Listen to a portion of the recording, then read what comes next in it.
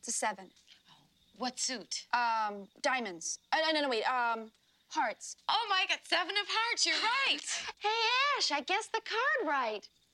Yeah, truly amazing, Linda. I don't know, but I think it's really some sort of extra sense or something. You know, like ESP? Okay, try this. Okay, it's a 7. I don't believe it. Of spades. Queen of spades. 4 of hearts. 8 of spades. 2 of spades. Jack of diamonds. Jack of clubs. Why have you disturbed our sleep? Awakened us from our ancient slumber. You will die! Like the others before you. One by one we will take you.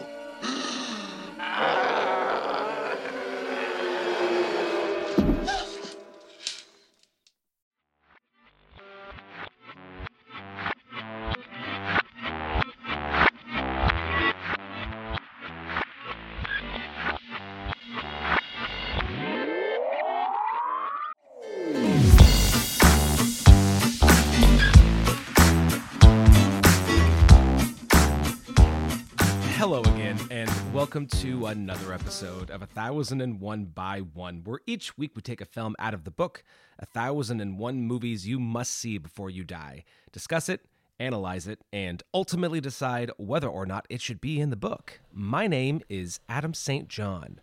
My name is Britt Reinhold Hobson. And I'm Joey Rogate. And tonight, join us. But before we get there, please make sure to follow us on social media, Twitter, Instagram, and probably Threads at this point at 1001 by 1. Hope I assume Threads will still be going when this is released. Who knows? It's an ever-changing world. Yeah, let us know what you think about what we have to say. Vote. I hope Threads is as successful as Max is so far. I mean, I'm still watching it, so. Well, there you go. There it is. Yeah. So Threads, I don't know. I signed up that first night, and I think I've been on it once since. You know, they had some weird things where it was like, you need to give us access to your health care or whatever. And I was like, you know what? I'm gonna pause on this for just a second, because I mean, anybody can get that information anyways. But I was like, I don't know if I want to give them that right at this moment. So I'm paused on that. All right, so maybe we won't be on Threads, but that's okay. It'll probably be something new by then anyway. In the few weeks between here and there, somebody will get mad at something. So, as we do in all episodes, it's time for recommendations. Adam, let's start with you. So, when this comes out, it'll be, who knows what. I'm not even sure when this is coming out.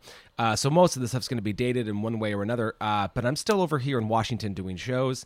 I'm in the midst of having COVID. Thank you. I'm doing just fine. But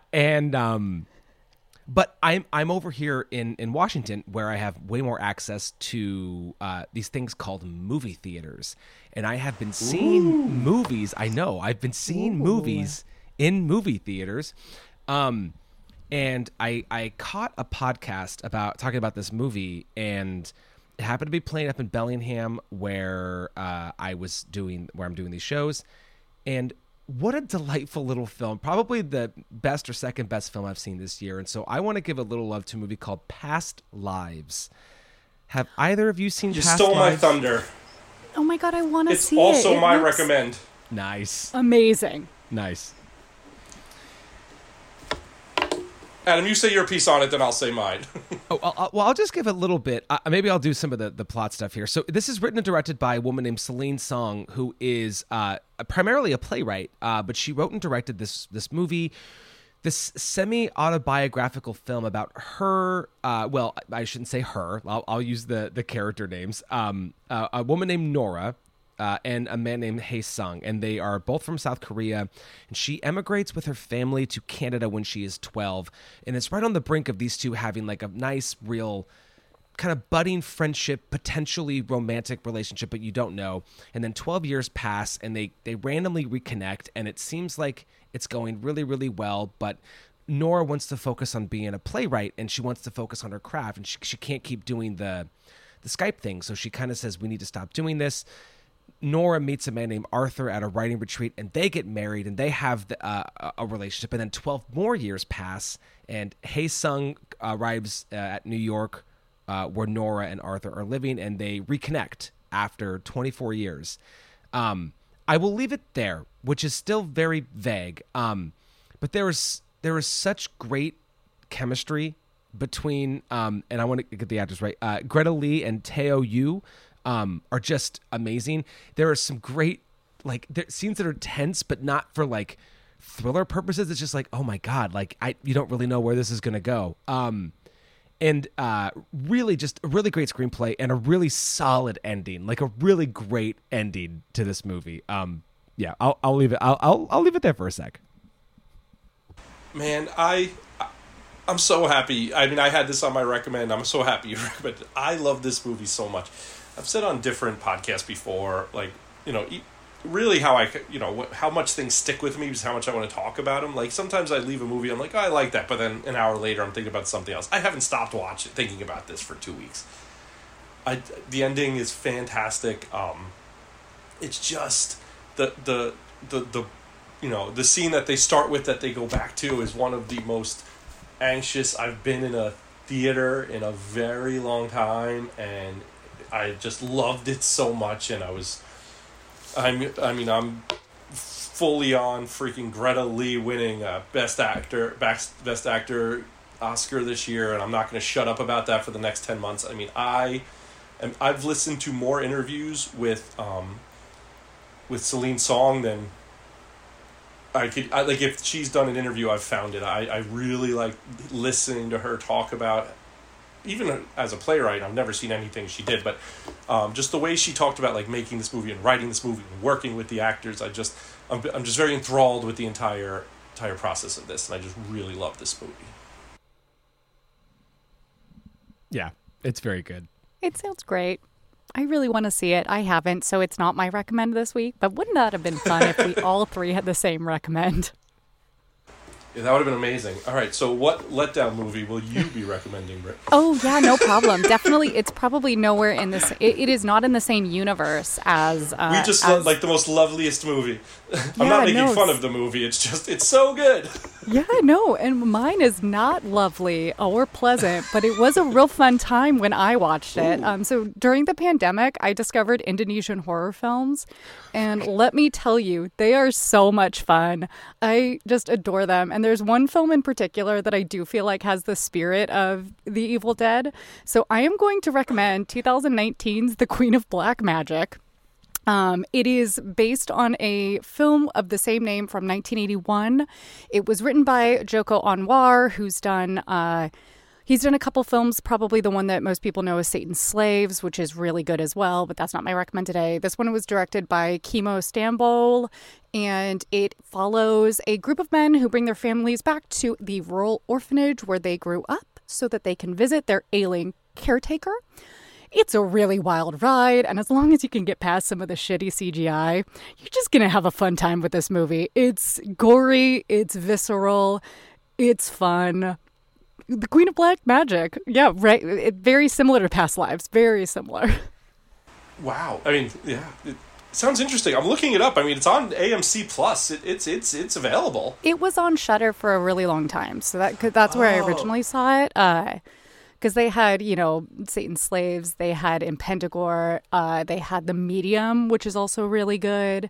There are a ton of... Go watch some Indonesian horror films, friends. They're great. Interesting. It's a whole new land of horror to delve into. I have zero experience with that. I am embarrassed to say. This was actually a film that I was watching because it was right at the height of the pandemic. So I was like in our bedroom watching this on the laptop while my husband was out like playing a video game. And he had to stop the video game, come in, give me some headphones and be like, this is too graphic. I need you to put these in because I can't listen to this anymore. And I was like, no problem.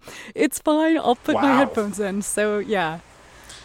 Also, 90 minutes. That's quick. Swift. It's a swift, quick film with some weird CGI, but you know what? I can get past it. That doesn't ruin it for me if I'm just in it for the ride. So if somebody comes to you and says, "Hey, where should I start?" This is the entry point into Indonesian horror for you? Satan Slaves. If we want to see like Satan Slaves, which is also a remake of another movie that was same name from the same time period, like the 1980s, similar to The Evil Dead. And that was written and directed by Joko Anwar. That's the one you should definitely see first. But this one's fun. Okay. All right. No, that's awesome. All right. Very cool. All right. So 2 for Past Lives and 1 for 2019's The Queen of Black Magic, with also like a secondary Satan Slaves in there. So Britt got a 2 for 1. Yeah, I did. I gotta just bend the rules a little bit. You know what? I asked Britt for like a very annoying favor last week, and she pulled through. Like, I asked her for a list of 10 Japanese animation movies, and I was like, oh, whatever. By the end of the day, she gave me like 30. So I'll fully support of all bending of the rules for you for going above and beyond for my very annoying, which I realized after I sent it, the time difference, which I did not consider. I sent you this request at like 7 a.m. your time. I was awake. I wake up at 5:30, so it doesn't really matter. Plus, Neil got to help me with that, so that was really fun. Okay, I'm glad I gave you guys a project. It was like, it's 7 a.m. Who's this asshole in New York just not thinking time zones matter? So, thank you. I'm that person. I wake up at 3 a.m. to drive people to the airport. It's no problem to get an email at 7 a.m. Now, if it was at 9:30 and it woke me up, my goodness, because I go to bed by 8:30, 9 o'clock every night because I am a child-free woman. I can go to bed whenever I want, so 9:30 is the perfect time. I love it. All right, so go watch our recommends, and I'm going to be talking about Past Lives every few episodes of everything I'm on for the next many months. So everybody strap in. I'll talk about Queen of Black Magic then. Why not? We'll just keep it going. I love a good gimmick. But tonight we are talking about 1981's The Evil Dead. 5 friends travel to a cabin in the woods where they unknowingly release flesh-possessing demons. Directed by Sam Raimi, starring Bruce Campbell, Ellen Sandweiss, Richard oh wow, sorry guys, it's a fellow Italian. This is whose name I'm botching. Richard D. Manicore, Betsy Baker, and Teresa Tilly, and the Necronomicon, or the Book of the Dead, making its debut for us. This is the first of Sam Raimi's 3. He did Evil Dead 2, and Army of Darkness. There have been 2 others. We will talk about all the wonderful world later. Bruce Campbell stars as the iconic Ash. Then Betsy Baker as his girlfriend Linda. Ellen Sandweiss as his sister Cheryl. Kind of a bummer, Cheryl is. Richard DeMansour as Scott, and Teresa Tilly as Scott's girlfriend Shelley. IMDb Top 250. Do you guys think IMDb has it in there? I didn't look this time. I'm going to go with no. I just seriously fucking hope not. Someone's given their hand away so early. It's bonkers. And I have no problem. But no, I hope. I didn't look either. I hope it's not. Sadly, IMDb got it wrong, and it is not. It is not there. Sad. Woot! Such a fucking IMDb botch job once again, but that's okay. Now, on to my other favorite. Do we like lists, guys? It depends. Britt, I think you're gonna like this list. What about you, Ab? I love lists. I have been living by them day to day as I've been away. I'm not even sure what day it is unless I have a list. So yeah, lists are good. List depends. All right, so I found a list from April of this year from Collider, and it's the 10 best horror movie franchises. And it went through Rotten Tomatoes scores to kind of aggregate everything. So, Rotten Tomatoes is super reliable and always makes sense. Of course. Yes. The most reliable. Yeah, it's as reliable as it's more reliable than IMDb, but by like a shanked field goal. So by a this is. smidgen. Listen, we need ways to rank things. So whatever, nothing's perfect, but the 10 best horror movie franchises. This will not be at all controversial or cause any disagreements amongst people, but that's all right. Perfect. Number 10, an upcoming Worst Picture Cast rankings episode, Friday the 13th. Number 9, Saw. Number 8, The Texas Chainsaw Massacre. Interesting. I wonder Number how heavily 7? weighted. I wonder how heavily weighted that is for the first one. I mean, for real, Right. like, basically it's just one, and there are others, but you definitely don't need to watch them. That's amazing. And they're like violently downhill, but the first one's high. Number 7 is Halloween. Okay. Number yeah. 6, Candyman. Oh. This I know. is the weirdest list. Okay. I know. I found a lot of lists, but this one I couldn't get away from. I kept having to come back to it because I was like, no way is that where that was. So I was like, well, that's clearly the list I have to use. I mean, my God, I love Candyman, but again, like, I wouldn't suggest any of the others. Like, Candyman is great as a standalone film. Yeah, well, number 5, A Nightmare on Elm Street. I do love I Nightmare on Elm Street. Like, let's Me be real. too. Oh, give me Dream Warriors, like, every day, please. I was just going to say, we all agree Dream Warriors is the best one, right? It's so good. It's so good. I might actually say New Nightmare, to be perfectly honest. Oh, New Well- Nightmare is fucking great, though, so... Okay. I won't argue with New Nightmare, because that's my number 2, so... Okay. All right. Yeah. So, yeah. All right, number 4. This is actually where I was the most surprised of this entire list. Child's Play. I'm No, kind okay, of all on actually... board. Yeah, no, Child's Play is actually pretty good. Yeah, I love the first one. I clearly need to, like, re-engage with, like, the rest. Because the Bride of Chucky really threw me. I remember seeing it in a theater, in a very shitty theater, and... I don't know. Maybe I ate too much sushi beforehand and I didn't feel good, or it was like delusional. But I don't know. I haven't gone back to it. So maybe that's the one that really blew my mind here. I am so on board with Tiffany. Like, Tiffany the doll is incredible. I love her. So like I'm fully on board with everything, especially once she's introduced, to be perfectly honest. And I love I don't know if it's just the last one or if it's the last two, but Brad Dourif's daughter ends up being like the star of them, and she's pretty good. Is that true? Yeah. Oh, all right. You know what? So I'm not going to be blown away. I'm just going to say this is my.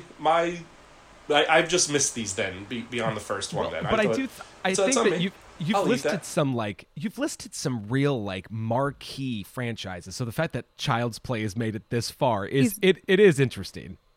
I mean, I'm surprised Saw wasn't farther. I don't personally like the Saw franchise. It's not my bag, but it's a really well-known and very well-loved franchise.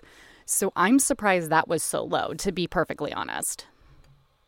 Yeah, just the some of these, because like with Saw and Friday the 13th, there's so many of them. The real shitty ones weigh down the good ones. So that's fair.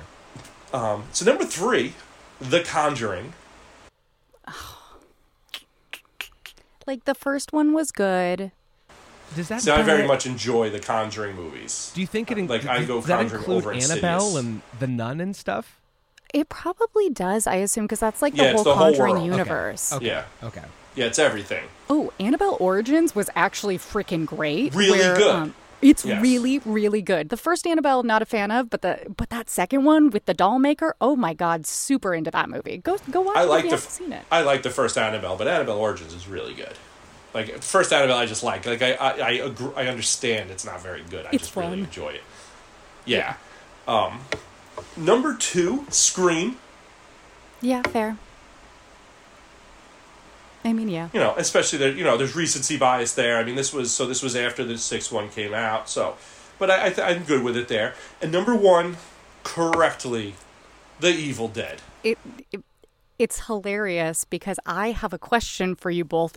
Is Evil Dead the most consistent horror franchise? Because I absolutely think it is, especially after rewatching this. Like, from movie to movie through the series, they're all good. Oh, no, I would say if you by consistent mean consistently not good, yes, then I think it is absolutely the most consistent horror franchise. Whoa. that's out there. We're going to have a Totally contentious agree. episode Totally today. agree. You're right. It's very that's consistent. Evil Dead. When I think of Evil Dead, I think of consistency. That's what I think of. So yeah.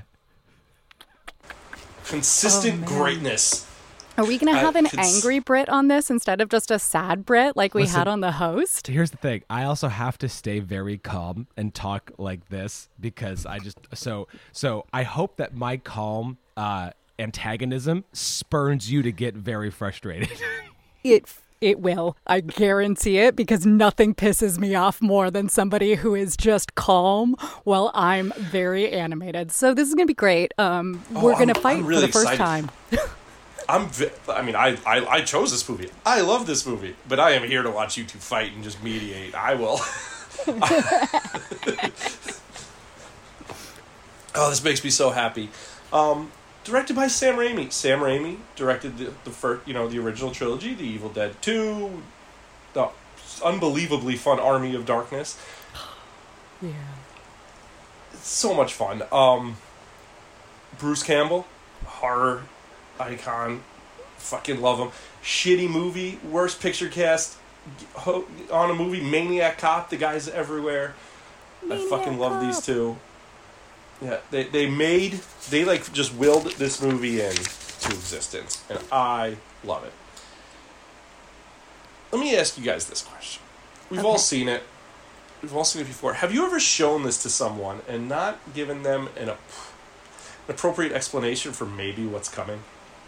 Because I had a visceral memory.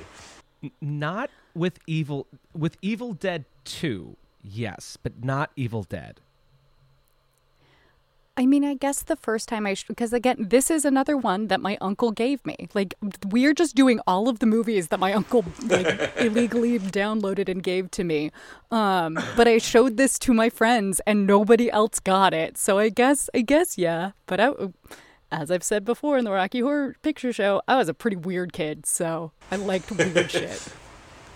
Still so do. these movies were just kind of always in my life. For I don't know how, but I had a VHS at some when I was little.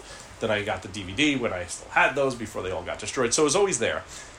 About 2 years ago, though, one night my wife went out and and my first son was sleeping, and my sister and my brother-in-law, they live in Connecticut, but they were down. They came over, and I didn't know they were coming over, so I started The Evil Dead. And they're lovely people. They're not movie people. They're not, I would never, yeah. So they came in, and they're like, "Oh, don't change." I was like, "I don't know, guys." And they watched it, and they didn't really talk for a while, and they were kind of blown away. And then it just kind of, it was on HBO Max still, and it went into the second.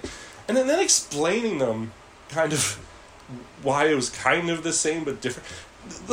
They're really upset by the middle of it. And not this movie's getting to me upset. They're like, I don't understand how you can watch this. And I was, as I do, over talking when I get excited about things. And when people don't know, I assume everybody wants me to just talk about it. And that didn't work.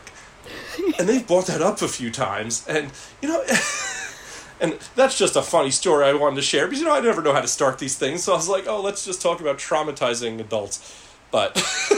Do they still bring it up, this experience of theirs that was... Yeah, anytime I've put something on, they're like, what are you putting on? They need to vet it because...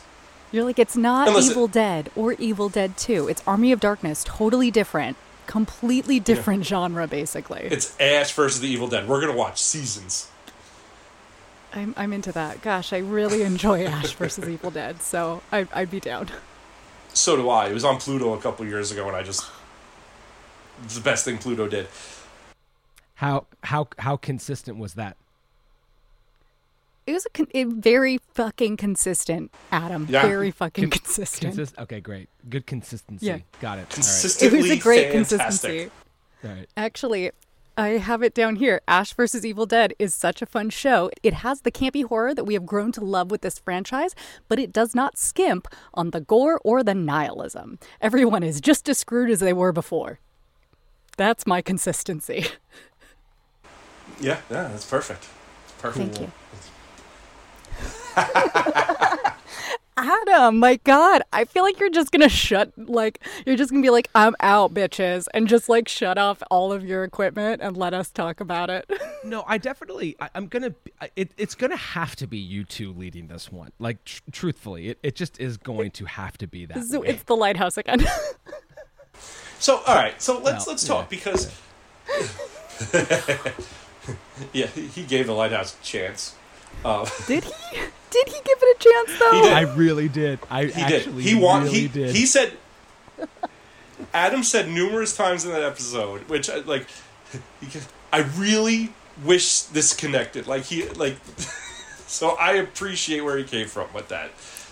But I love the way this movie starts with the camera kind of running through the ground of the woods, and then the idea of Sam Raimi and Bruce Campbell just sprinting through the woods doing this. I love the visual of it. I think it's just such a cool way, a different way to kind of get you brought in. It's so great. It's so unsettling, and I do think it really sets the tone for this film. And the way that they keep going back to that shot, that very outside looking in voyeuristic shot, I really enjoy that throughout. Yeah, it makes my skin crawl when I watch it. I think the opening of this is fantastic.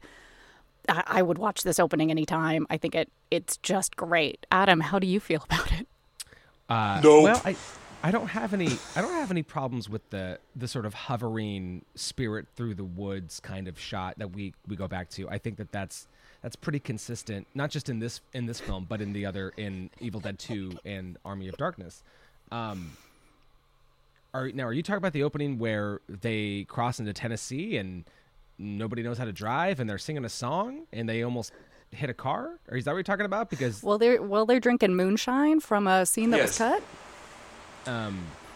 Because Scott I think is not a great driver. Scott should not be your wheelman. No, Scott's not a great person. He should also see a dentist ASAP. But also, here's the problem with the opening of the movie, which just goes into the rest of the film too. And I was really trying to find a way to kind of think about this, and luckily I was editing our Bong Joon-ho ranking episode today. We kept with Mr. Bong. We kept talking about tonal shifts and how he really found a great way of kind of going back and forth between the funny and the dramatic and the thrilling and the sad. What the fuck movie is this? Because I don't think it's actually scary at any moment, nor do I think that it is funny in the way that people think it's supposed to be funny. It's just 5 idiots in the woods, and I don't give a shit about any of them. I think that's fair, especially for the time that this movie came out in. One thing that I did find out in my research is that choosing to do a horror film was very much a decision that they made based on commodity. They were like, great, we know that we can make a B-movie horror film that could probably make money. So that's what we should do. So we don't think that they necessarily set out with the idea that we're only going to ever make horror films, but they did it for monetary gain, which is kind of understandable. I mean, Sam Raimi was 21 years old when he got this crew together to make this film. He'd never done a movie before. I think it makes sense why it's so all over the place. And I agree. I think that this film is kind of bonkers and there is no real tone. And I don't think it's supposed to be funny. I think people found it funny, and that's why it ended up becoming what it is in The Evil Dead 2. See, I think it's very funny, and I think I agree. I do not think this is scary, but I think there's like an unsettledness to it that makes it a little bit funnier, which is why it works for me. I will say, for me, there is one scene that is extremely scary, and I'm sure you all know what scene that is. I didn't like that scene. I didn't like that scene at all. For multiple reasons. Sam Raimi doesn't like that scene anymore either. Nobody likes that scene, and they kind of wish they didn't have it in there anymore. Yeah, I don't, and they really went all in on it, huh? Yeah, I'm not sure if you guys watched any of the like behind the scenes stuff or like interviews with people, but I mean the conditions for this were terrible. Everybody knew that. They lived in that terrible looking place. I mean, and according to what I had listened to and heard about their production, Sam Raimi was kind of an antagonistic director, an antagonistic character behind the scenes. The idea that if people were miserable, it would translate onto screen. And I do think that did happen in this case, but I don't think that's a way to run a film.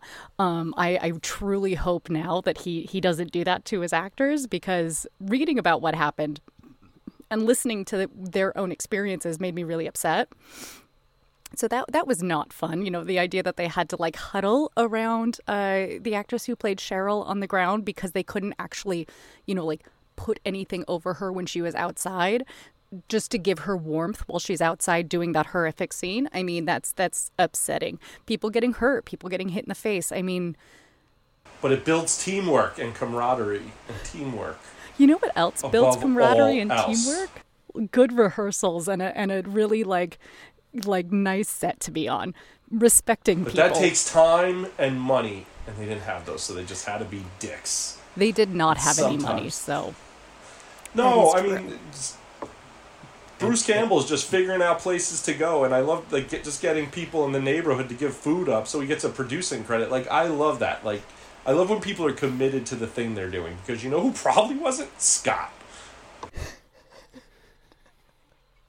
I actually did hear that Scotty was like a really big fan of horror films, so he was actually really excited to be a part of this movie.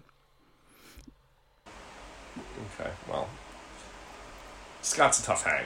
I really like, I am very pro this movie. I love Bruce Campbell. I love the three women. Man, Scott could not have died fast enough.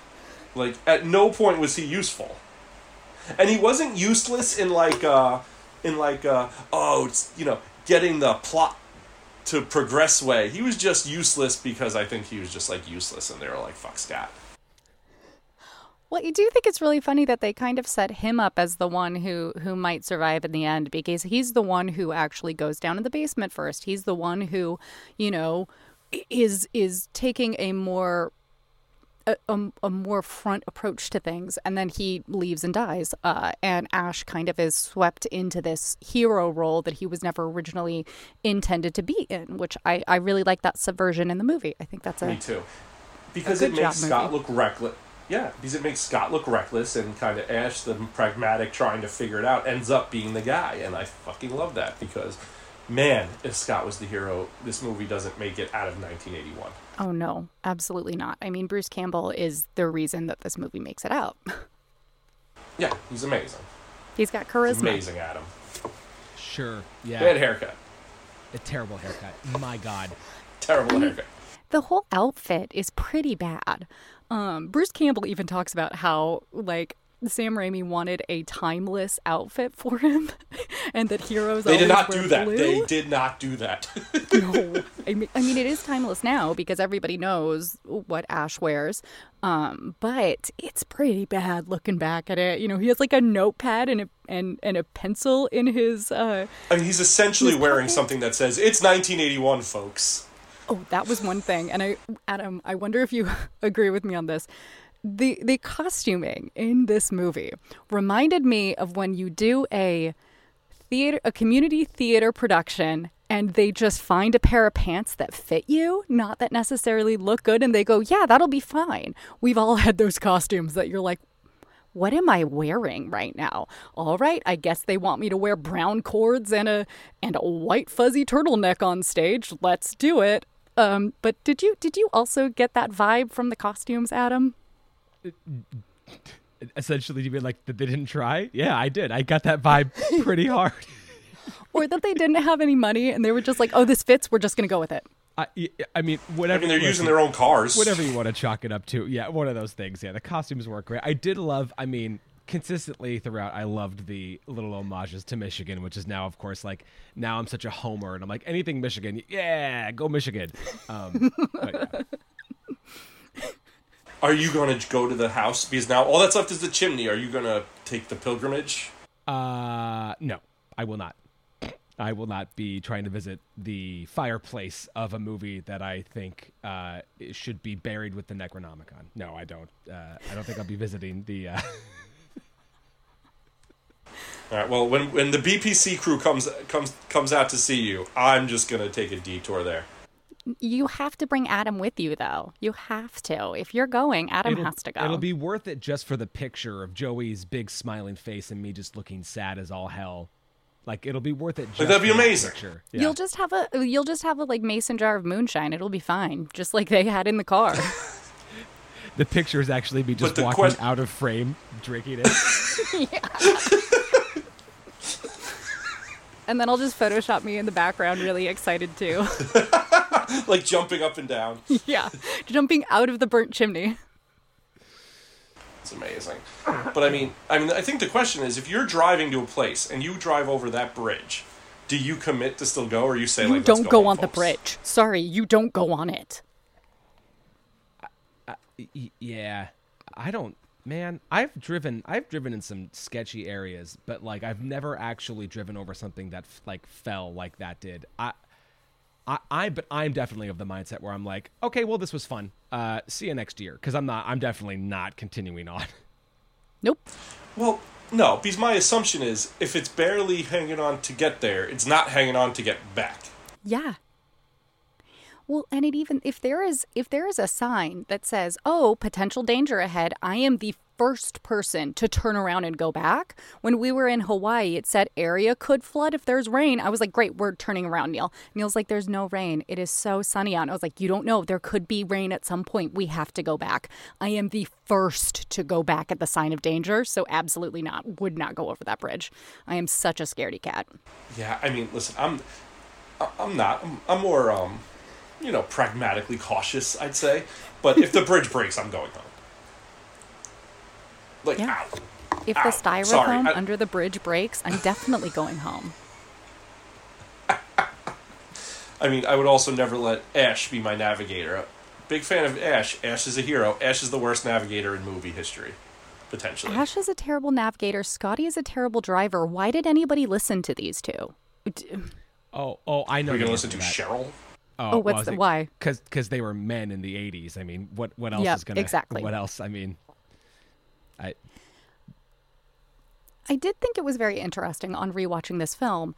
Like, I saw for the first time that I was like, oh, people don't listen to women. And this is highlighting that people don't listen to women. And Cheryl was saying, I'm uncomfortable, something is wrong. And everyone was like, oh, Cheryl, it'll be fine. Why don't you go lay down? And at some point, Ash did try to take her home, but that was after the tree scene. So, maybe let's believe people when they say they're uncomfortable and want to go home. Yeah, I mean, because they made sure of that. And then, Ash finally being like, all right, let's go now, even though I'm very unsure what happened. But at least because there's a shittier movie, not the masterpiece this is. There's a shittier movie where they're like, no, explain to us what happened here. And then she has to explain it, nobody believes her. And then she's just now reliving trauma and then stuck with no one giving a shit about her. And then you really, at least Ash tries to get her out because Ash is a hero. But if he had listened to her before, maybe they all would have gotten out. That's all I'm saying. He's a flawed, let's listen to women. Hero. You're right. I just want to. Can we let's just be a little more cautious with throwing the word masterpiece out when talking about Evil Dead. You're right. I'm sorry. We are talking about the Evil Dead. We're not talking about the Evil Dead 2, which is a masterpiece. So I totally agree with you, Adam. Yeah. We should just save that term for films that I think are more deserving of said. Oh, sorry. Word. I mean, Army of Darkness. Yeah, Army of Darkness, masterpiece. Sure. I wish everyone could see how annoyed Adam is right now. I don't know. When you have a trilogy of masterpieces, it's hard. But yes, I so agree. hard. To not Now, over. are you talking about to the not Spider-Man oversell. movies? Is that the trilogy of masterpieces? Are you kidding me? Oh, I'm really. you Come on, kidding come me? on. No, this is too easy. I actually- this is too easy. I actually don't amazing. like the Spider-Man movies at all. I'm Really? really not a fan. But I'm not a big fan of like superhero movies in general. And I don't like Tobey Maguire, so that really, Well, that's really gonna- turned me off. You those don't like movies. Spider-Man and Tobey Maguire. You are shit out of luck there. I know, it's I tough. know. Well, I like. Okay, no, we don't need to talk about Spider-Man. But I mean, but Sam Raimi directing 2 trilogies is impressive feat. yeah, He's got a vision. No? okay. He does have vision. Whether you like the vision or not, go from nobody in 1981 thinks like, all right, this guy's going to get a Spider-Man franchise in 20 years. Well, that's okay. So that's a really interesting thing to bring up, though. The idea of like look at, because I do think that there are a lot of movies that are in this book because like of the shit filming or the catastrophic disaster that was shooting on location or whatever the hell it was, or because a young director showed such promise in an early work. And you know, I did watch this movie a couple of times. As well as watching every single Evil Dead movie. I did not watch Ash versus Evil Dead. I felt it was good enough Missing to have out. watched the feature films to It's consistent. get into the world. That's fair. But I don't know. I just like I'm like, I don't like this movie. I know I've said that already, but like I was really trying to think about, so like why is this movie in the book? And I'm not trying to push the answer to the question now, but that was really where I kept landing at is why is this in the book? Because and Britt, you mentioned Evil Dead 2. It's like somebody could make the case to me for Evil Dead 2 and I would get it. I would still disagree, but I would get it. But Evil Dead is so poorly made. The acting is so bad. The story is inconsistent and not very good. So truly, what are we rewarding? Why is this film in the book? I could Because not it's come innovative. up. How? The budget that they used, the effects that they used on their shoestring budget, the shots that they were able to get because of the type of camera that they used, the equipment that they built in order to get those creeping shots. I mean, there are for a first picture that was trying to be a really like a B movie. I think it's really good. It's not great, and it's absolutely not one of my favorite movies. It is not one of those movies that I try to pull out and watch every year. But I do, on this rewatch, I was like, dang, he's got some really good shots and really good ideas. It is not consistent throughout, and it definitely drags in parts. And what is with that stupid necklace that they give to Linda? But I still think that it's a really admirable effort, and it obviously... and I know we don't want to talk about like, oh, it's an influential film, but it is an influential film. This is one that people do consistently go back to. I don't think that we would have something like Shaun of the Dead if we didn't have the Evil Dead, personally. You know, that's what I think. No, I agree with and it's also, you know, it's a cult movie. There's still 42 years later, a new one just got made this year that came out. Like, there's a life to this, and you know, and it's a very much. Listen, I can't argue with it that the acting's bad, like clearly, No. but I think it's just something that works in the world that they build, and they did something different, and they did something unique that worked and created something more. And I think that matters, and you know, and listen, we in the world need Darkman, and without the Evil Dead, we don't have Darkman. So, the Evil Dead matters. That's why, Adam, and that's why all three should be in the book. That is just pure poppycock. I'm going to tell you right now. I just don't. I don't. And I think, I don't know. It's really tough because I just think that there are other horror films from around this time or earlier that are more innovative, that are more successful on a shoestring budget.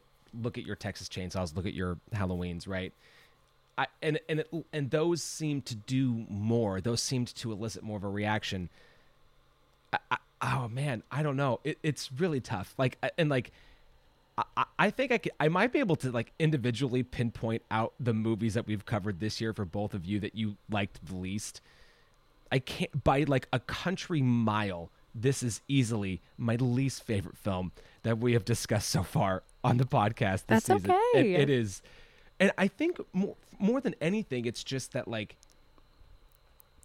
it's just, I was just so bored. I was honestly so bored watching this movie. I didn't find it fun. I didn't find it interesting or scary. And I watched the trilogy in one day. I actually watched the trilogy in back-to-back sittings because I had that kind of time on my hands. And right, it actually is. It's a really disappointing watch when you see the other movies. So I don't know. I just had a really shit taste in my mouth. It's like I got a whole bunch of that fake blood in my mouth, and that's what I'm tasting right now. Oh. You know, because like I said, I don't think this is scary, but there's an unsettlingness that connects to me. But there are points where this does drag a little bit, and for the time, the timestamp dragging shouldn't happen for such a quick movie. Oh my god, right?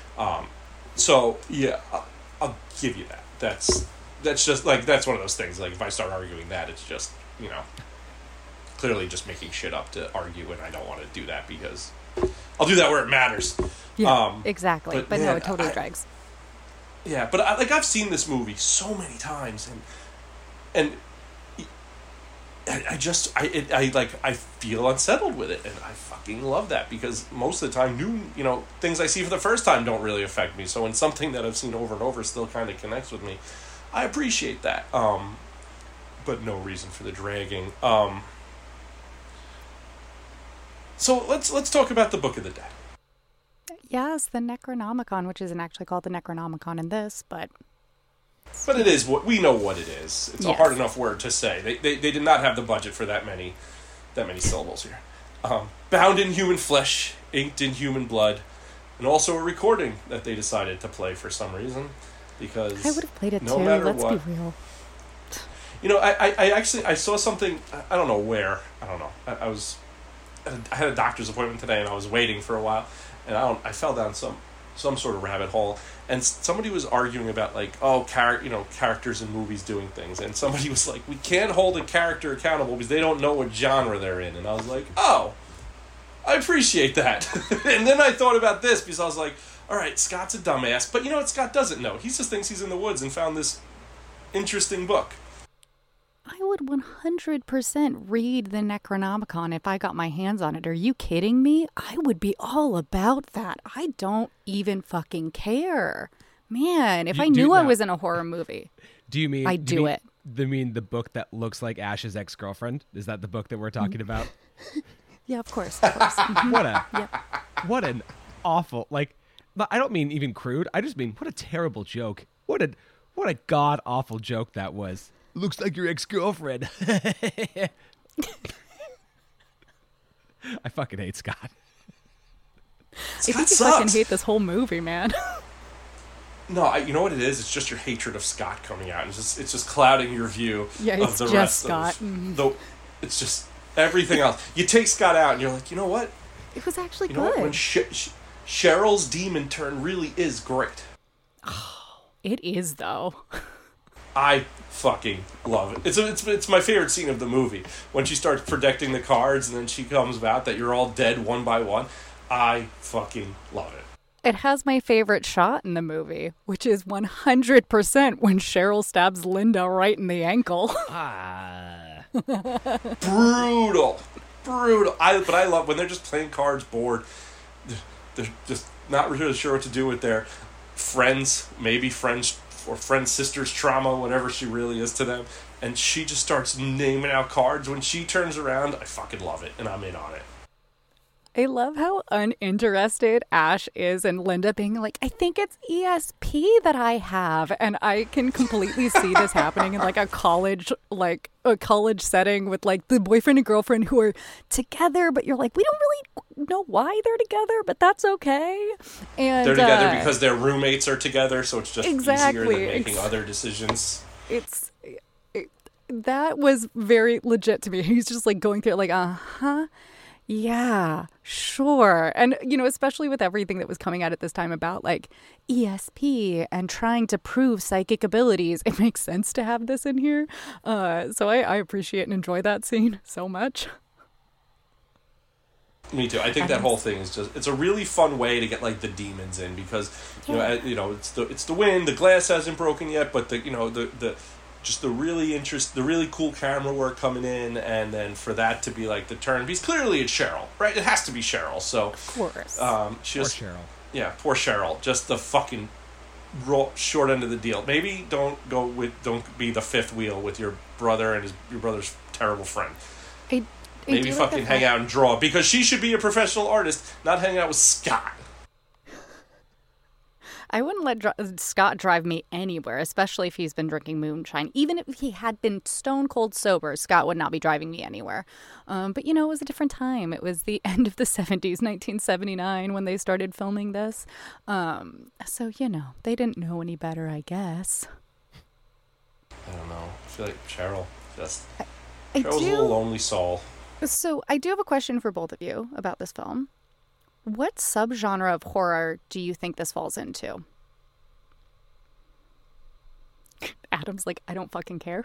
No, I was gonna say consistent? Is that a subgenre of horror? No, Adam, try harder. Shit. Like supernatural comedy. Yeah. Do you want to take a stab at it, or are you just going to go with shit? Because that's fine, too. I don't. Shit horror. I don't. I mean, it. This I would give, actually, I think Joey's answer is great, but I would give that to Evil Dead 2. I don't know. I truly don't know, actually. I actually think that this might be like cosmic Lovecraftian horror. Truly, I do. Because in cosmic horror, in Lovecraft, there's usually an unknowable force that is capable of destroying the world and non-human entities influencing humans. There's some type of evil codex or forbidden knowledge that will drive people insane. There's religion and superstition, and there's not a ton of religion in this, but there is like the superstition of what's happening around them and the superstitions from in the wood. And there's also risks of the knowledge. Who reads the incantation in the recording? That's a priest, right? It's I believe it's a priest who is studying a book that he's told he's not supposed to. And right, so there's some religion there. And the risks of knowledge, the risks of something happening when you decide to dive into unknown knowledge. So I think that this, and plus, you know, Necronomicon, which is a Lovecraftian device. It's what he created it himself. He had a dream about it, and then was super supportive of other authors using the Necronomicon because it actually created a sense of realism around the book. And then in his own pseudo-history of the Necronomicon, he used historical figures like John Dee, who is an English mathematician, astronomer, astrologer, teacher, occultist, and alchemist who worked in the court of Queen Elizabeth I. You know, he used him as somebody who translated the book. So there is this sense of like Lovecraftian horror that does come through this movie. So I think it's a cosmic horror, personally. But I just wanted to put that out there. That was a really good explanation. I know, that was so much better I really than can't add anything to. I would have said. Yes, absolutely. Yeah. All right, show off. You fucking win this one. Sorry, it's cosmic horror. I get really excited.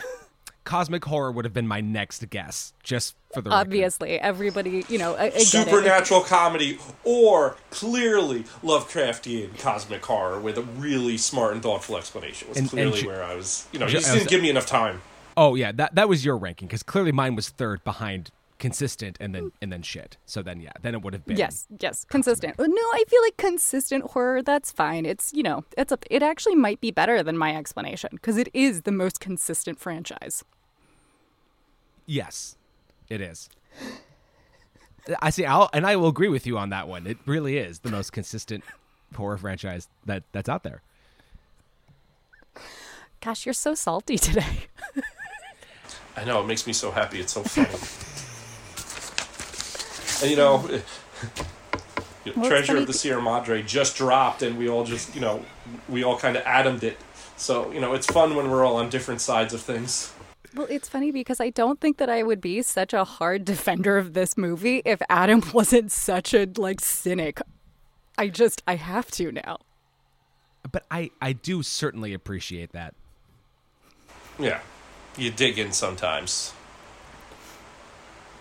You gotta dig in. But, I don't know.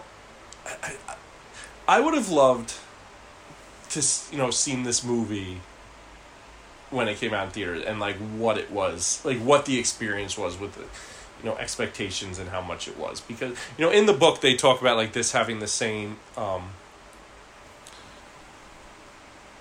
the same effect as the Blair Witch Project, but I couldn't find anything that really validated that I found, but I could see it being true. I mean, it was a video nasty, which is kind of a pretty incredible thing when you think about it, especially looking back at the movies that are video nasties and this is nowhere near Cannibal Holocaust. So it's very interesting that it's in the same. Cannibal Holocaust was prosecuted and this movie was not, which is a huge difference between them. But it still is in the same places, like Driller Killer, I Spit on Your Grave, The Last House on the Left. So I think that, it did get this recognition and it did get a cult following, and because of the obscene nature it caused an effect of it. Yeah. And it caused reactions, which it did. I love, because everywhere I was reading about this movie, the one very, very consistent thing was Stephen King's love for this movie, which makes me so happy. He saved Sam Raimi's career, basically. Yeah, he made it, and I mean, I think that's so great that he was really the driving force behind this, getting money to get distributed. Almost said that word completely wrong, and I think that it got bought because he pushed, and I think that. When things like that get that recognition, I think that's special, because I think that's how things have to endure, or else we end up with all soulless bullshit. And I think this is not that. Well, I'm kind of concerned about just something that's happening nowadays. I mean, so many movies and shows are coming out on streaming platforms, and then when they don't perform the way that the platform wants, they just take it away. So I worry that, certain movies are not going to get that cult following because they can't go find them, in a video store. They can't go to the darkest depths of some creepy DVD place and find some random movie that someone was talking about. And that's something that kind of scares me with this age of streaming. How are we going to get those cult classics if they're not going to be released for us to purchase or find outside of a streaming platform? I know, because growing up, everybody kind of knew that one older weirdo who had access to things, and now that guy everybody on the Facebook moms groups would be talking about staying the fuck away from him. But then back in the day, that guy was like, guys, you need to watch Evil Dead, and here's some cigarettes that I shouldn't be giving you. You need the creepy guy, and the creepy guy's gone. I just over the first 7 days of rehearsal during my breaks, I read Tarantino's Cinema Speculation, and a lot of it is about movies he saw at a very certain age. And the one thing that I thought was really interesting about the read was that the main movies he talked about I knew of. I'd either seen or heard about. But he listed so many movies between 1971 and 1979 that I had just I was like, what is this? And I know that Tarantino himself actually worked at Video Archives and was that guy, but I just wanted to piggyback off of that in general because, like, we are kind of those people in a way, but our platform in a way is so small that when you had that direct contact with people, I mean, I'm sure we all were a version of this where we'd go to the movie store and be like, oh, do you know when you're going to get your copy of blank back in? Because I'd really like to rent it. And be like, nah, not for a while. But if you wanted to see that, and then there would just be this recommend that they knew. And yeah, we are losing that for sure. And as especially as somebody who just digs physical media, you know, it's like if it doesn't get a release ever, right? If it is just on streaming and nothing else, and Netflix is like, oh, that didn't do well enough, never to be seen again. Yeah, that's a bummer. It's so disappointing. And I was just reading how, like, Mike Flanagan's been fighting with Netflix to get his shows released on physical media, and they're just not doing it in this, like, whole battle that he's really pushing, and that sucks. But you guys know the show Hot Ones? Where they all eat the hot wings? I love Hot Ones. Have you guys seen the one with Matt Damon? And when he talked about how, you know, DVDs, like, allowed for movies to have a second life, and how now without it, these things are just dying and they're not getting that second life. It's a really interesting watch because the host, who I love that host. I think he has really good questions, and these people are dying. It gets people really vulnerable, but he also gets smart people just to kind of talk about things. And he asked about that, and he talked about how, like, you'd be in a movie, you know it's good, but it didn't perform, whether it's marketing or whatever. And then, but the DVD was there, and it could make it with Best Buy or all these things and word of mouth, and now that's just kind of not there. And I think we're in this, you know, I hear people say it all the time, like, oh, yeah, no, I'll see that if it's, like, nominated for a thing. And I'm like, well, no, see it because it looks good to you or interesting to you. Like, that's why we should see things, so that when it comes out, you have an opinion on what doesn't. And, you know, and I know things are expensive, and I know nobody has time, but, like, I don't know. I think we should be broader than just if it gets nominated or not, because I think that's just a limited view. I guess we all have to make choices about what we take into. Like, I'm not judging, but I just think, I don't know, try to absorb as much as you can to have an opinion.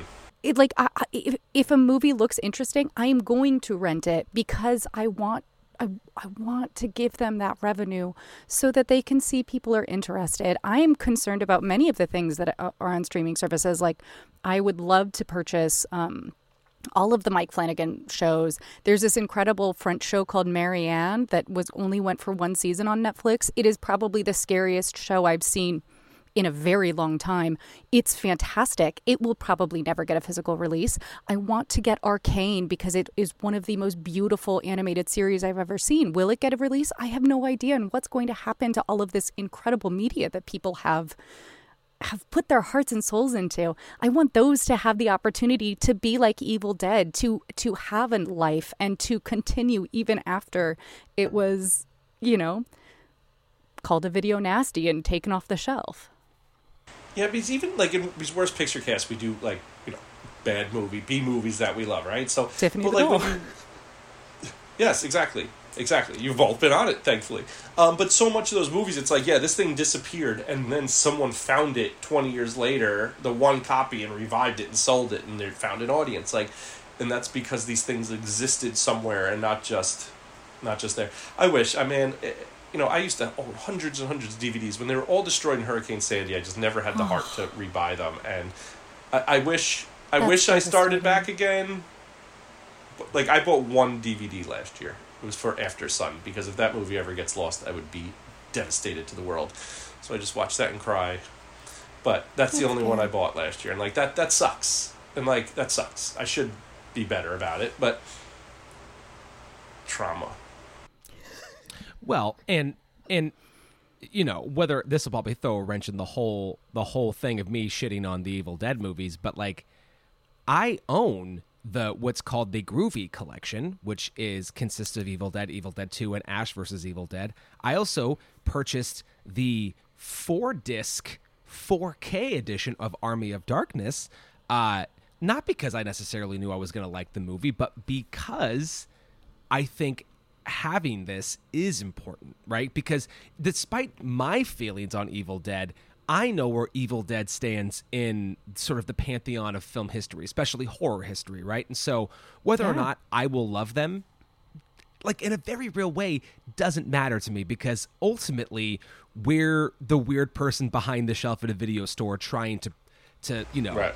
And I could totally I could see the three of us on a shift, and somebody comes up with Evil Dead, and me being like, "Take it back," and Britt giving me shit and being like, "No, that's great," and that's what's awesome about this. But unfortunately, there are people out there who just don't skip the whole part where they're looking for anything new anyway. That's We're the weirdos. Right. Oh my God! Now I want to commission a piece of art of the three of us as like video clerks, just like giving people our movies that we want them. Oh God, that's like the best vision I ever. It makes me really happy. Sorry, please continue.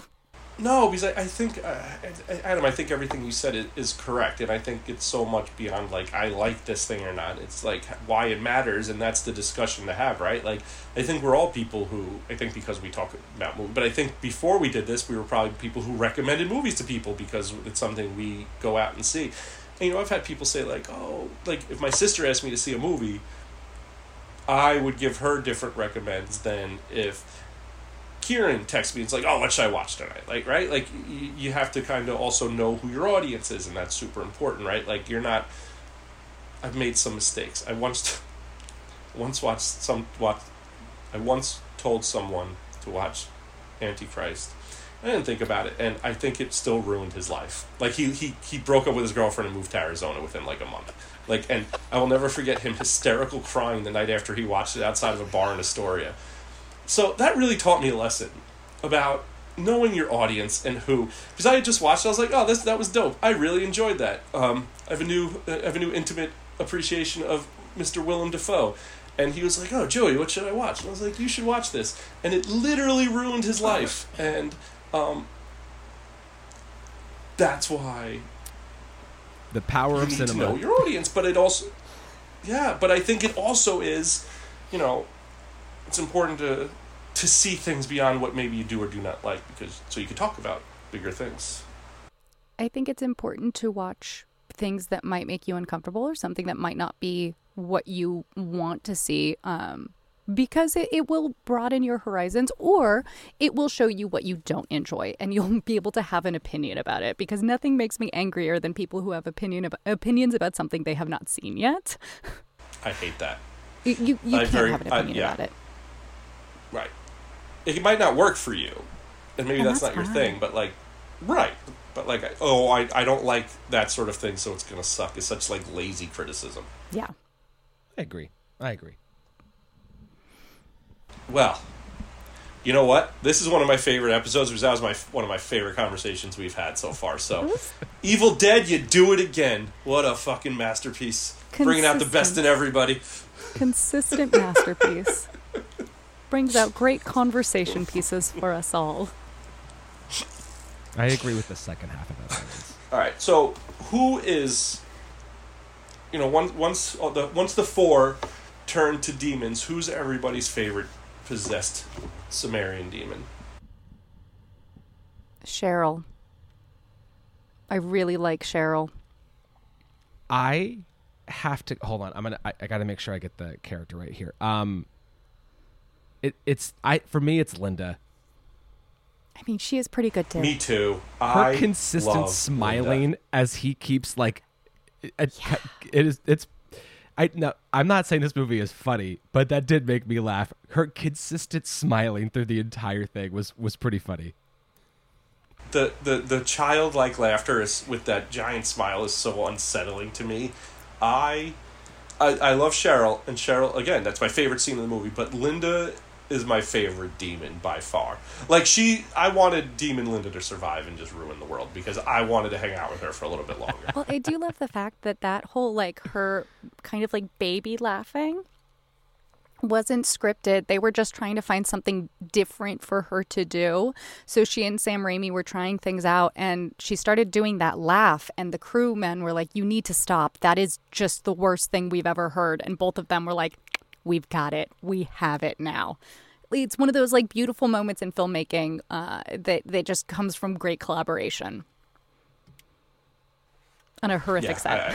Well, and it's the kind of thing you can't like pre and I mean I know these movies are wildly different, but like you can't pre-visualize the laugh. Do you know what I mean? Like that is the kind of thing that you need real humans in a space doing shit, just trying things to find the one that works. And failing at things. Yeah, exactly. Yeah, exactly. Oh, that's that's one thing. Just sorry, really quick. Britt and I would be able, just as actors, like the amount of times you get things right on the first try is pretty fucking slim. And it is all just a series of like, let's try that. Nah, all right, here's the next Let's thing. try Here's this something thing. different. Exactly, yeah. And that's The so amount cool. of That's such times- like a cool way of the way these things go, and that's why I love when you guys talk about acting, because I have no idea. Like I could assume you're not getting that right, but like I don't know. So like I think that's just such an interesting way, and like that human collaboration of like, oh shit, this is it. Like that's awesome. And working on a film is so much different than even working in a like on a play, because in a play you need to be incredibly consistent from performance to performance. You need to know where people are going to be at so that you can prepare yourself for what's coming next, because being in a show is exhausting no matter what you do. But you still have to find ways to make it new and interesting for yourself, so you're not just on autopilot the entire time, because as soon as you're on autopilot, then you can feel that something's off within the show. Whereas from my experience, like when you're doing a movie and filming a scene, you do it over and over again until you get that shot. Maybe you'll do it a couple different times the same way, but there's always that one shot that's perfect. That's exactly what they were going for, and it doesn't necessarily have to be consistent, because they're just going to keep trying it different ways until they get what they want. And you don't always have that opportunity in theater. You have to find the perfect shot and learn how to recreate it time after time after time. It's super interesting. I have no experience with it, but I think it's fascinating, and I love hearing you guys talk about it. My next question is, how badly did Scott really want to chop up Shelley? Like, he was like, gotta cut her up. Didn't even problem solve. Do you think Scott was like a secret serial killer that just wanted to chop up women? I mean, he wasn't like, oh, let's tie her up and see if we could get her out of this, right? He was just like, nope, let's as many pieces as possible. I will say the blood hitting the lens and turning it red, that's my favorite shot of the movie. Is that it's a fantastic shot. It's a good shot. It's so cool. My favorite shot is. Oops, sorry, Adam. No, Let you throw some hate on it real quick. No, I don't know. I see exactly what you're saying. I just don't think Scott is smart enough to actually think about that. I think it was completely reactionary. I don't think now. Maybe. Now, and so whether or not it was malicious is one thing, but like he was definitely like, once he started, he's like, I've come this far. I must keep chopping. He's pot committed. Pod committed. He had to be exhausting. He's in very good shape. My favorite shot is when Ash goes in the basement to get the shotgun shells, and it starts raining blood, and then the projector comes on, so it rains blood over it. I think that's such a cool visual when he's standing in front of the projector bleeding. I think it's really cool, really interesting. It's unique. I loved it. I that's something like when it's coming, because it drags a little bit right before that. So like I'm like, oh, that's coming. So I get a little hyped up before it. It's a good shot. I love when the light bulb fills with blood. I don't know what about that, but I have a visceral like shiver when I see that. It just makes me really uncomfortable. I don't know why. Probably because I'm like, yeah, everybody's gonna get electrocuted. But. Because if that happens in your house, you're fucked. It's like, no, I don't think homeowners insurance covers this. I mean, they try to get out of like, everything with homeowners insurance, so... Is that an electrician? Is it, like who are you, an exorcist? Like, I don't know what you call there. Like, that's Call just like a bummer. Priest that's also an electrician? I don't know. I don't think a priest can help with this, because like I've said before, this is a Lovecraftian story. It's a fucking nightmare. Yeah. Adam's still just over there like, can we stop talking about this movie? No, I was just trying to think of the best answer to that, and I didn't know. I really don't, You know, maybe like somebody who cleans up in like an ER room at the end of the day, like, you know, whatever that person is. Sanitation. Strong That's what you stomachs. want. Yeah. Sanitation. Not probably. me. Yeah. No, my God. The people who clean up in medical facilities are saints. Yes, they are. Fucking saints. Absolutely. Oh, man. I was super pumped when Ash poked Scott's eyes out. I thought that was a cool visual, fun way of getting Scott out of our lives. You gotta go. A good eye gouging scene is always gonna make you squirm. I mean, it's always a winner in my book. Yeah, and then, you know, we're at the end. Ash figures it out, survives, and probably goes to jail for the rest of his life. My favorite scene is actually the ending. Is it the fire and the hands popping out and everything? That's cool. I love the effects. Well, I do love all of that, but I love when he steps out into the world. He steps out into the sun. Like the end. The end. When he steps out, you think that he's survived, and then it just starts coming at him real fast, It's awesome. and he breaks his jaw in real life. And you have no idea if he survives or not. I just think it's such a perfect ending. Which I'm sure Adam hates, and that's okay. He's allowed to hate it. But I love it. I love how this movie ends. I agree. I think it's a fantastic ending, and it just leaves you wanting more. Yeah, it really does. Plus, it's back to that like voyeuristic shot that's just floating around, this time on a bicycle. Yeah, I mean, I really just do love like the shot and the feel of all of that. So, like opening and ending, like closing the book on it, I think is great.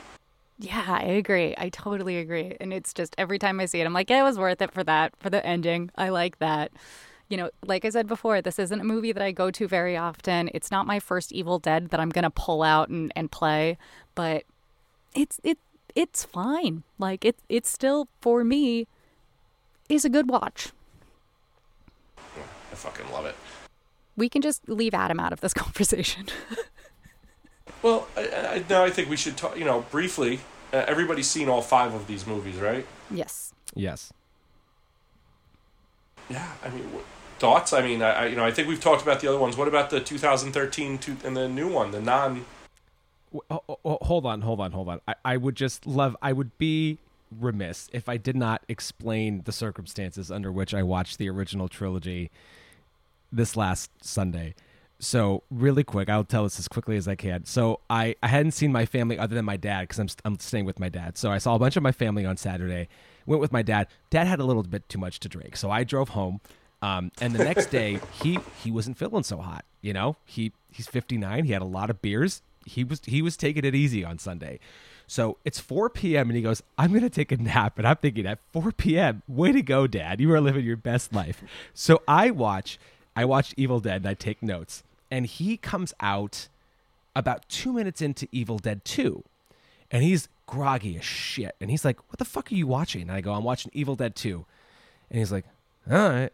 And then I was like, I can turn something else on. And he's like, nah, fuck it, I don't care. And so he sits down and he watches Evil Dead 2 with me. He only needs a little bit of explanation about kind of what's up. And I'm like, this is what's going on. He's like, okay. And it was it was worth it just to watch it with him.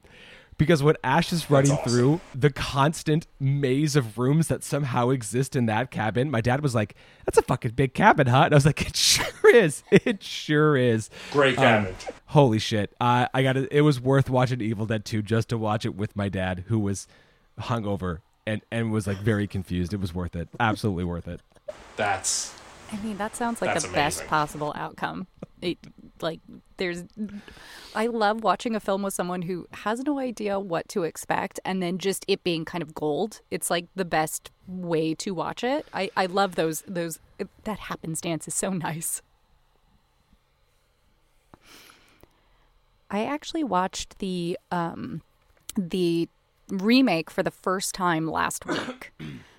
Because when it came out, I mean, it came out at a time when the remakes of slashers were kind of like we had so many. We had My Bloody So much. Valentine. We had, House of Wax. We had so many at that time that were just so terrible. And Cabin in the Woods had just come out, like a year, 2 years before that. So I was like, I don't want to watch this. I don't think it's going to be good. I'm not going to enjoy it. So it was available on Max. So I was like, you know what? I'm just going to watch it. I'm going to sit down and see what's going on. I told Neil, this is what I'm going to watch in bed if you want to watch it with me. And he was like, no. So I put headphones in and watched it next to him. And I had such a blast watching that movie. It was so much fun. And I was like, this is fine. I'm into this. I'm okay with everything that's happening in this movie. I will watch it again. It is up. I think it's like one of the best remakes that has come out in the last, I don't know, 15 years. Nothing will ever top The Ring. We all know that. I love The Ring remake, but this one's pretty damn good, in my opinion. It was fun. Made me uncomfortable. When she slits her tongue, oh my God. Oh, yeah. I Jane Levy, who's the lead of that, I like her a lot. Otherwise, it is my 5th ranked of the 5. Ooh.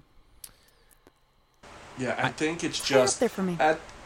That's great. And I like the first time I watched it was a while ago, and I had a little trouble getting through it, and I was like, because I think at times they lose kind of the fun for just like, let's see how much blood we could fit in. But Let's see, I was into that. I enjoy it ultimately. It's and I again, Jane Levy I think is great. It's just, it is number 5 for me, like Horde. I don't think it would be my 5, but I think what I appreciated about it was at least like kind of giving them a reason for being there. Yeah. Like it seemed okay. Yeah, for sure. And Staying there. Yes, Yeah. exactly. Yes.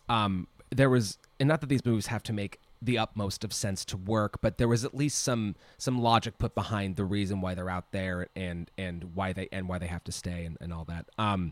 But then I also agree with Joey where I'm like, a lot of it seemed like when spoiler, I guess, when the girlfriend has to cut off her arm, I was like, this is holy moly, this is really going for it there, aren't you, Fede I was Alvarez? fine with that. I thought it was great. Holy shit. When she was using that nail gun, oh yeah, give me a nail gun all day. That was nasty. It made me uncomfortable, and I was like, thank you, make me more uncomfortable, please. I don't know. I was in for a gore fest. I just wanted to watch some gore, and let's be real, and that delivered for me when I was watching it. Actually, over my shoulder, Neil kept asking me questions and like watching it, even though we couldn't hear it. And I was like, "Do you want me to take my headphones out?" And he was like, "No, I'm fine like this." I was like, "Okay, whatever, man." And then it had the dumb stinger of Bruce Campbell at the end, just going groovy, and I thought that was stupid, but I was into it. Yeah, I didn't love that either. That felt a bit forced at the end. Well, they originally had an ending where she gets into like a truck with Ash. I would have been good with that. But I think they also had her still like a deadite, like she was possessed still, so they were like, we don't really want that to be the ending, so that's why they cut it. I think there were 3 endings for it, but yeah, it's too many. When you have that many, like usually like Army of Darkness. Army of Darkness is so much fun. Oh my god, Army of Darkness is the best. It's just a joy. It's so much fun. I love it so much. Such great I really do. Like I just said the same sentences in just different order, but fuck, it's fun. I love it. Hail to the King, baby. I love it. Yeah. Adam, what about the new one? What do you guys think about the new one? I think I really enjoyed it. I'm going to be perfectly honest. I had fun with it. That cheese grater, Jesus Christ. But I think it would be my 5th. I think it would be my number 5. I think, and I don't actually know if this is a detriment against the movie or not. The trailer kind of gave a lot of the big scares away. And the trailer was too much. Yeah, it was. And so then when I watched it with Melissa, it was, those moments were still kind of scary, but then it didn't seem it didn't build upon anything really that much from the trailer, which was a bummer. I didn't think it was bad, but yeah, fucking God, I don't want to get on that rant again. Trailers suck, and it just gave away too much of the movie. I don't even watch them. Like, I literally won't watch a trailer for a movie. I haven't watched a trailer for Barbie. I refuse. Like, I can't do it because I don't want things spoiled for me. Yeah.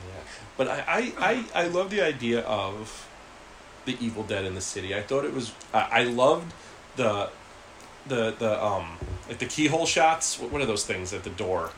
Oh yeah, that was. Why am I forgetting the words like a dumbass? Whatever. Look. Yeah. The eye hole. Yeah. Yeah.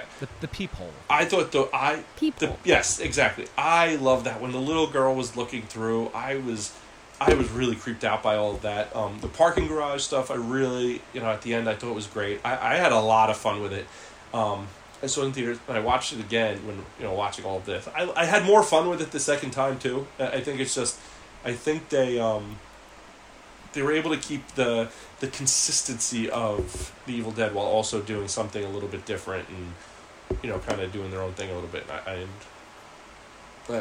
dug it. I thought it was fun.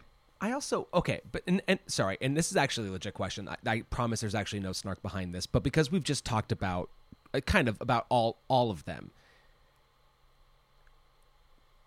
can we actually say that this is a consistent franchise? And what I mean by that is at least in terms of tone, because I gotta be honest, the remake in 13 and Evil Dead Rise feel leaps and bounds different than the trilogy. I mean.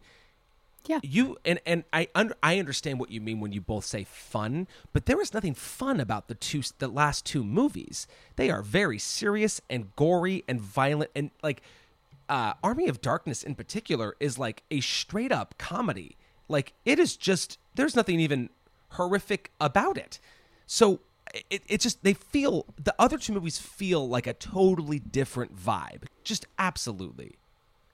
It's okay to have different vibes in the same franchise, especially when it's not a continuation of the original story, which neither of these are. I mean, Evil Dead 2 isn't even technically a continuation. It's a requel of Evil Dead because they couldn't get the rights to Evil Dead.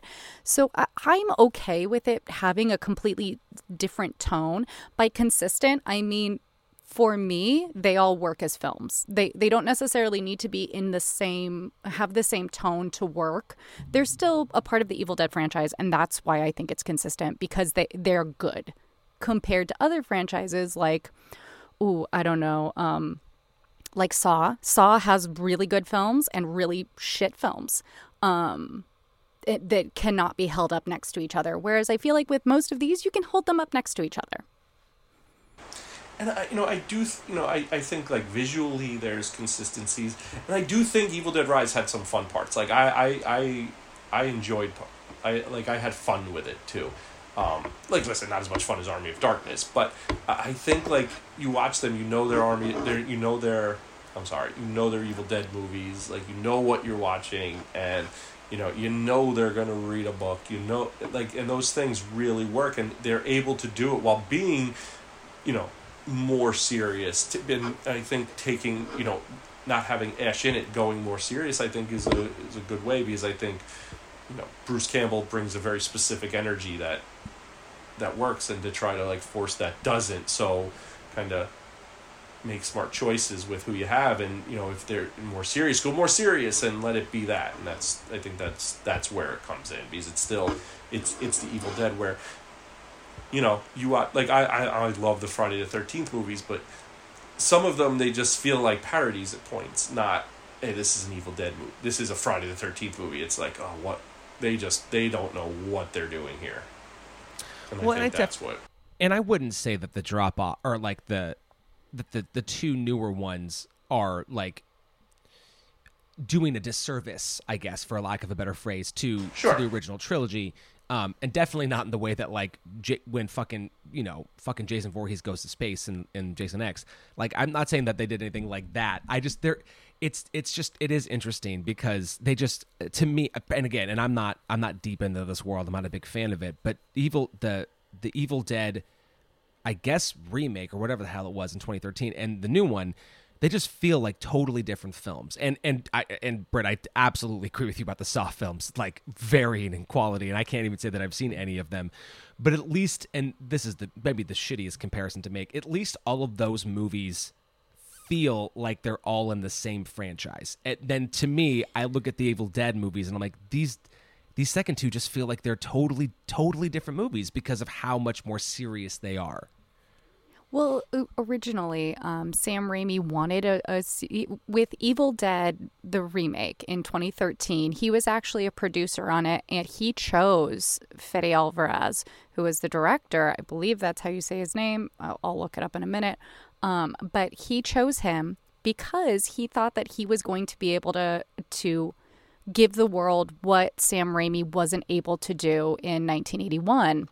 And so they went with a gruesome, kind of more nihilistic tone because they had the budget to do so, and because he wanted to do a more practical effects heavy movie instead of relying on too much CGI. And there's some shitty CGI at the beginning, like with the flames. Not great, not the best part, but the movie goes up from there, I promise.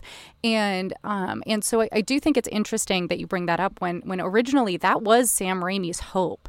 And when they went to Evil Dead 2, they kind of came to the conclusion that it would be within their tool set to move to a more comedic horror genre instead of trying to keep it gory and try to have that like really nihilistic tone.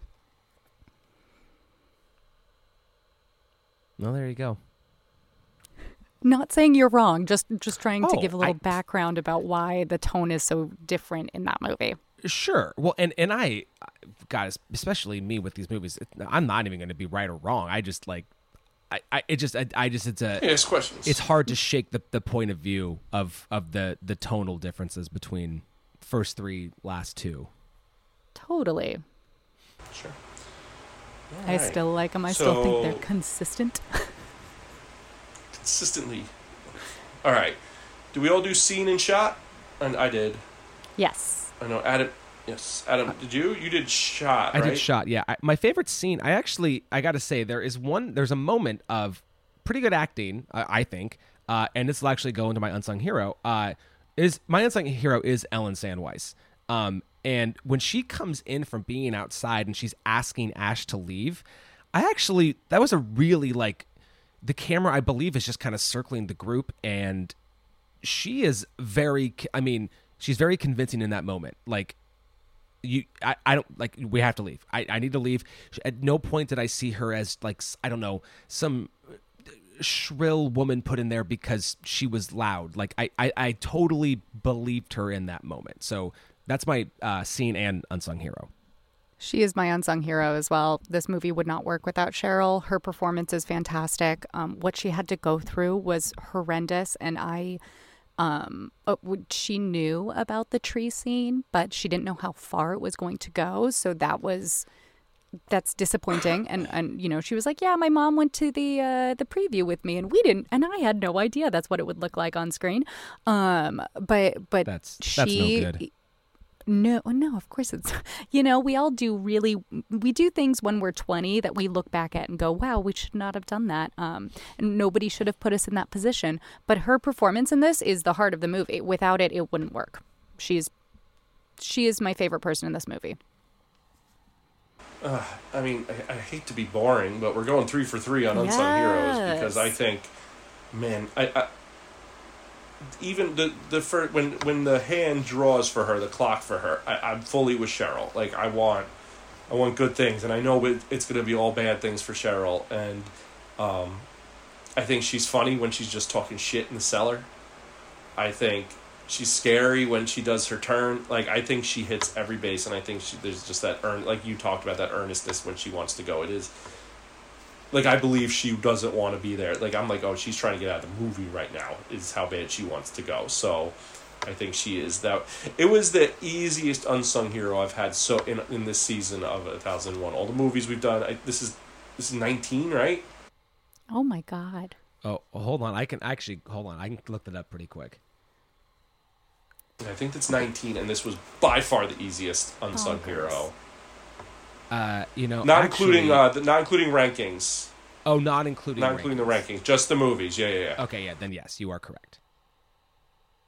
Yeah, so 19 movies we've done, and usually when my notes at the end I have like a few people unsung hero, and I like vet them out on like as I go through my notes, and it was Cheryl, and it never changed. It couldn't be in there, so great job, Miss Sandweiss. I think that our LVP for this would also be Scotty, right? Like we all agree, LVP. Like aggressively. Yeah. Like if I went to 7-Eleven right now and he was there, I think I'd fight him. Like it's been 42 years, and I'm like, you son who's of a bitch, worse, Scott, him you or were too Rocky? happy.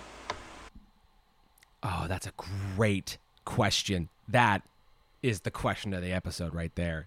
That's amazing. Rocky. See, I feel like Rocky has a little bit of heart, whereas Scotty's just a douchebag, so fuck him. Yeah, I'm going to chalk up Rocky's ignorance to just being created. Scott has had a couple of decades to try to get his shit together, and he has just not done it. I also think that he was like, he had to use a different name because he was a SAG actor, or there was a reason why he couldn't use his own name in it. So like he should have known better. He should have been better. He was not. He was not better. All right. It's now time for the question. Shit. Everybody is nervous and nervously anticipating Adam's answer, as he has been really on the fence all night. Folks, does this book belong in the book 1001 Movies to See Before You Die? And I can't deal with the anticipation anymore. Adam, what is your answer? No, I don't think. No preamble on this one. No intelligent quote to pull before. There's I 2 give you hours my of answer. preamble. It's a no. It's a no. It's a pretty easy no for me. And so I decided to replace it with a horror movie that I do very much enjoy. It's a more recent one too, as I think not that, we have to just fill the book with new shit. But I think that this movie is pretty tried and true. I've mentioned it on the pod before. I've never actually used it as a replacement. And so I am going to replace The Evil Dead with the wonderful film from 2014, the feature debut of Australian director Jennifer Kent, and I am replacing it with The Babadook. Great choice. Great movie. Babadook is a great replacement. That's fantastic. I think Babadook. The performance in it, the main performance by Essie Davis, and even from the kid, who at times is insufferable, but I actually like him at a lot throughout. I think it's thematically rich. I think it's shot really well, and hot damn, just a good movie, just a great horror flick, and one that freaks me out. Quite honestly, it fucking freaks me out. So yeah, I'm replacing Evil Dead with the Babadook. Oh man! All right, Babadook. It's a great movie. Love any positive talk about the Babadook. So totally off topic, but do you guys remember when the Babadook became a gay icon? Because it's my favorite thing. I was aware of that. Yes. Yeah, that came in. It's lovely. I love it. It just makes me so happy. All right, Britt. So here's the thing. I'm not sure. And I put in here that I'm going to let the conversation really rule my choice, because as much as I love The Evil Dead, we have another movie that does what The Evil Dead does, but better, and that is Evil Dead 2. Honestly, I think that all around, it's kind of incredible that Sam Raimi had 3 chances with the same story. We have his proof of concept with Within the Woods. I'm not sure if either of you watched it, but you don't have to. It's basically the same thing. We have The Evil Dead, and we have Evil Dead 2. And it's very cool that he had the opportunity to tell this story so many times. So I think that I'm going to go with no, only because I think that Evil Dead 2 should be in the book instead, because I do think it's a more polished version of this movie. I kind of want to put Evil Dead in just to spite Adam. But I do think that if I did, it would be going against what I did kind of think on my way into this conversation, even though I feel like this was an awesome conversation, and I really do love this movie. That's a good answer. I think many people would agree with you as well. I think that's good. For me, easy, yes. I love this movie. I think it belongs here. I think it's, it started something. I think it holds up. I think, cult things matter. I love it. I love Sam Raimi. I love Bruce Campbell. And I'm so happy that things like this exist in a book like this for people to see, and hopefully that starts their engagement into the wonderful, wonderful world. And so for me, it is a yes. So I am a yes. Britt is a no, but we're to put in Evil Dead 2. And Adam, surprisingly, is a no. I know, that was a shocker. Put in the Babadook. And everybody loves the Babadook, so how mad can we be about it, right? It was as shocking as when I didn't want to put Rocky Horror in. Man. That still really confuses me. Those are really, I'm those still are really not on sure. the same level, too. We had Britt say so many good things about Rocky Horror, but then be conflicted, and me just come in going, this movie blows, and I don't want... those feel like the same thing. Yeah. It's the same level of left turns. No matter how much I try to build it up. But, different views of this movie, but I do think that this was one of the most fun conversations we've had. I had an absolute blast talking this through. Absolutely. Yeah. So, and I think that's the point of it. So, like I said earlier, find us at 1001 by 1 everywhere, whatever social medias exist at this point. I don't know, but we'll be there. Come tell us what you think and talk to us about it, because that's what we love to do. That was The Evil Dead. Britt, where are we going next? Oh, another movie that I think Adam really loves. We are going to be talking about Hexen, one of the first. It's one of the silent films that's in the book, and it is all about witchcraft. And I have a lot to say about this film, so I am very excited to have this conversation. Guess who's done a deep dive on witchcraft, everybody? This girl. I will dive as deep as the supplements on the Criterion edition I have will let me. So perfect. There it is. And I'm all in. Let's go. I have not watched it. This will be a first true watch. Awesome. Well, from the Necronomicon to witches, I am Adam. I am Britt. And I am Joey. And we will see you next time with